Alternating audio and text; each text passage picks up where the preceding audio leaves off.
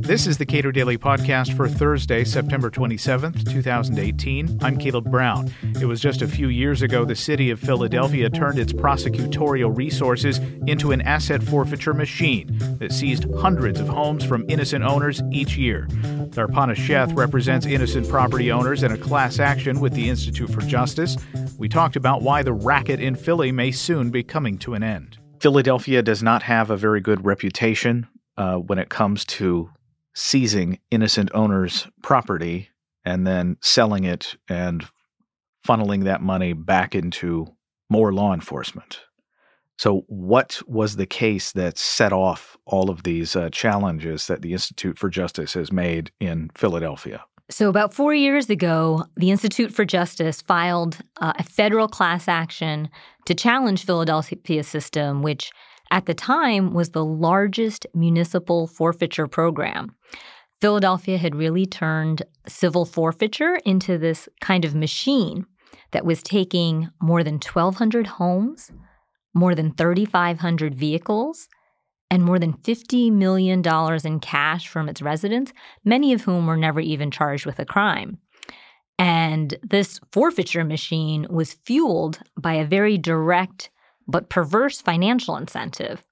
As you noted, police and prosecutors were allowed to keep and use forfeiture revenue as they saw fit. And so they really amassed a forfeiture slush fund of, just in that time period, from 2002 to 2014, a forfeiture slush fund of about $72 million. Now, for people who have been had their property seized, what kind of process were they given in order to begin trying to get their property back? It was really no process at all, certainly not one that could be considered due process. Over decades, Philadelphia's system involved filing these cookie-cutter legal documents and complaints that were filed by prosecutors that were paid completely with forfeiture funds. There were these so-called hearings that were run by those same prosecutors in this sham courtroom in City Hall without any judge. It's the now infamous Courtroom 478. And in these hearings, property owners received little notice or few procedural protections. They weren't even really told what civil forfeiture is. Many of them thought it was it was related to a criminal case. Understandably so. And instead, they thought that the prosecutors were public defenders there to help them. Instead, these property owners were forced to prove their own innocence without the help of any attorney. What were they told? Don't bring an attorney with you, or were these people explicitly told this is you'll be? This is an advocate working on your behalf? No, it was more implicit, but they were explicitly told by prosecutors that they did not need an attorney. This would all be relatively simple. They could resolve the whole forfeiture complaint through settlement, and if they just give up half of their property value, in most cases it was cash, this would all just go away.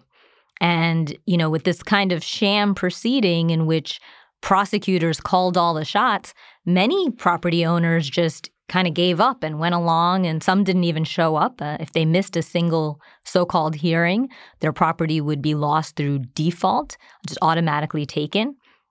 And so there really was no process at all for property owners. So if they miss a meeting with a prosecutor, then all their property is simply lost.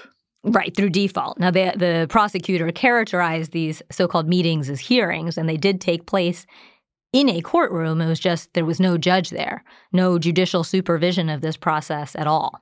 As you mentioned, 1,200 homes seized by the city of Philadelphia. I think it was as many as 300 to 500 a year being seized by the government of Philadelphia. What has happened now? So as of last week, the parties filed a joint consent decree. There's twin consent decrees in which the city, the district attorney's office, and the Philadelphia's first judicial district, so the state court system, have agreed to sweeping reforms. First and foremost, the settlement, if approved by a court, because this is a class action, so any settlement has to be approved by the court. First and foremost, this settlement will end law enforcement's profit incentive. It will end the pursuit of revenue over the pursuit of justice.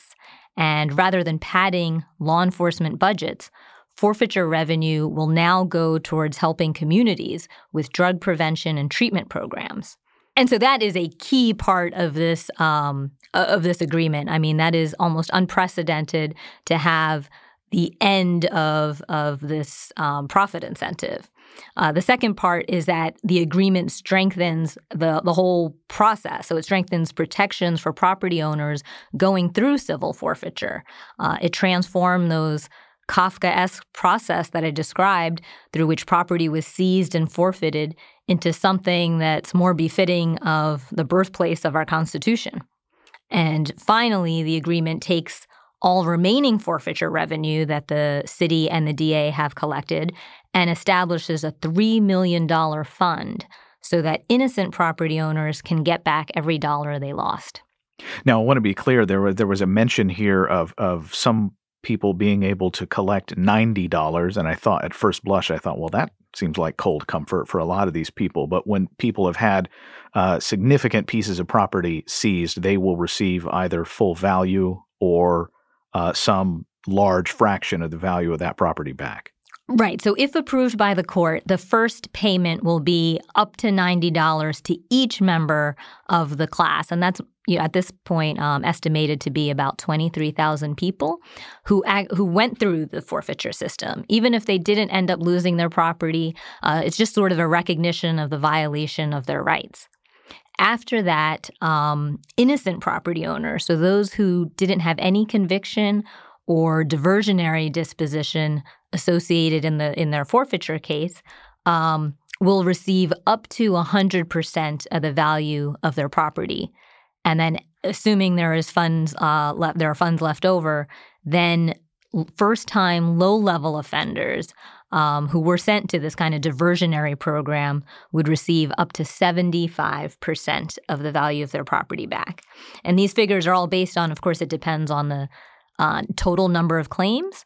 So the ultimate figures won't be able to be determined until, first, the court grants approval, and second, we see the total number of claims and how they would be distributed according to the fund.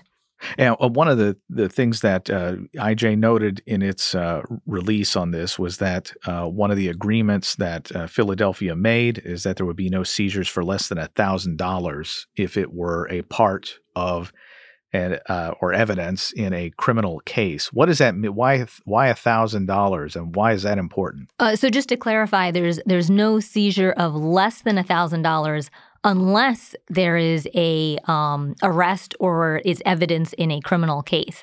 And the reason for that is because Philadelphia had been basically conducting what we call lunch money forfeitures. They were taking as little as $9 from people off the street, really treating its citizens like ATMs.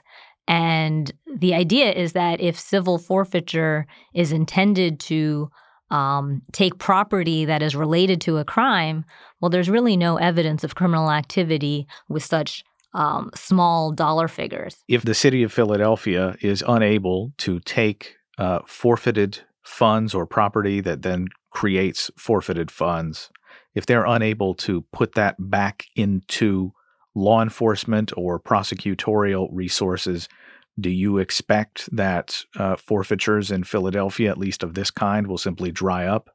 Yes, we definitely think so. And I think the district attorney himself has noted that he expects civil forfeiture to be used very sparingly going forward. And I think he estimated about 1% of the cases because, the obvious question with this agreement is, well, why not just end civil forfeiture entirely?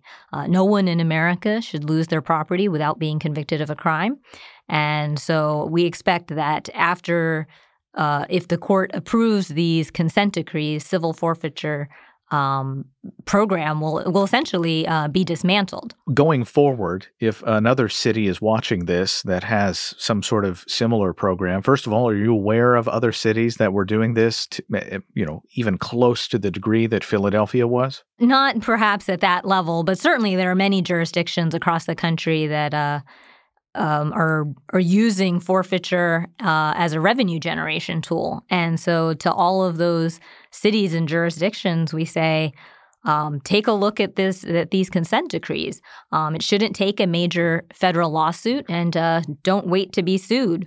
Look at these agreements and decide that your citizens deserve better as well. So going forward, this was a class action. Has IJ engaged in class action work before?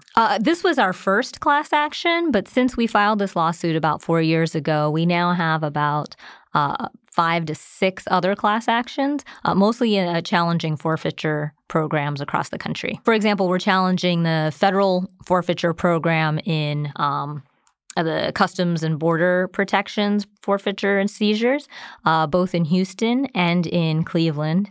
And we have a class action in New York, or putative class action, I should say, in New York about their nuisance eviction program. We also had a successful class action resolution in Pagedale, Missouri, about its use of fines and fees. And we were able to get a class action settlement that completely stopped its practices. Are class actions you found to be fairly useful in when you have this sort of broad-based violation of rights by a jurisdiction? Yes, I think they're especially useful when the government is able to perhaps provide individual plaintiffs with immediate relief and try to moot the case. So, for example, in forfeiture cases, it's all too easy for the government to simply try to return the plaintiff's property, but still continue their forfeiture program. And that's exactly what Philadelphia did here. Soon after we filed the lawsuit, the city of Philadelphia and the district attorney's office dropped the forfeiture actions against our individual clients. But because it was brought on behalf of a class, that did not stop the lawsuit from moving forward. Darpana Sheth is a senior attorney at the Institute for Justice. You can subscribe to and rate the Cato Daily Podcast on iTunes, Google Podcasts, and anywhere you get your podcasts. And you can follow us on Twitter @Cato Podcast.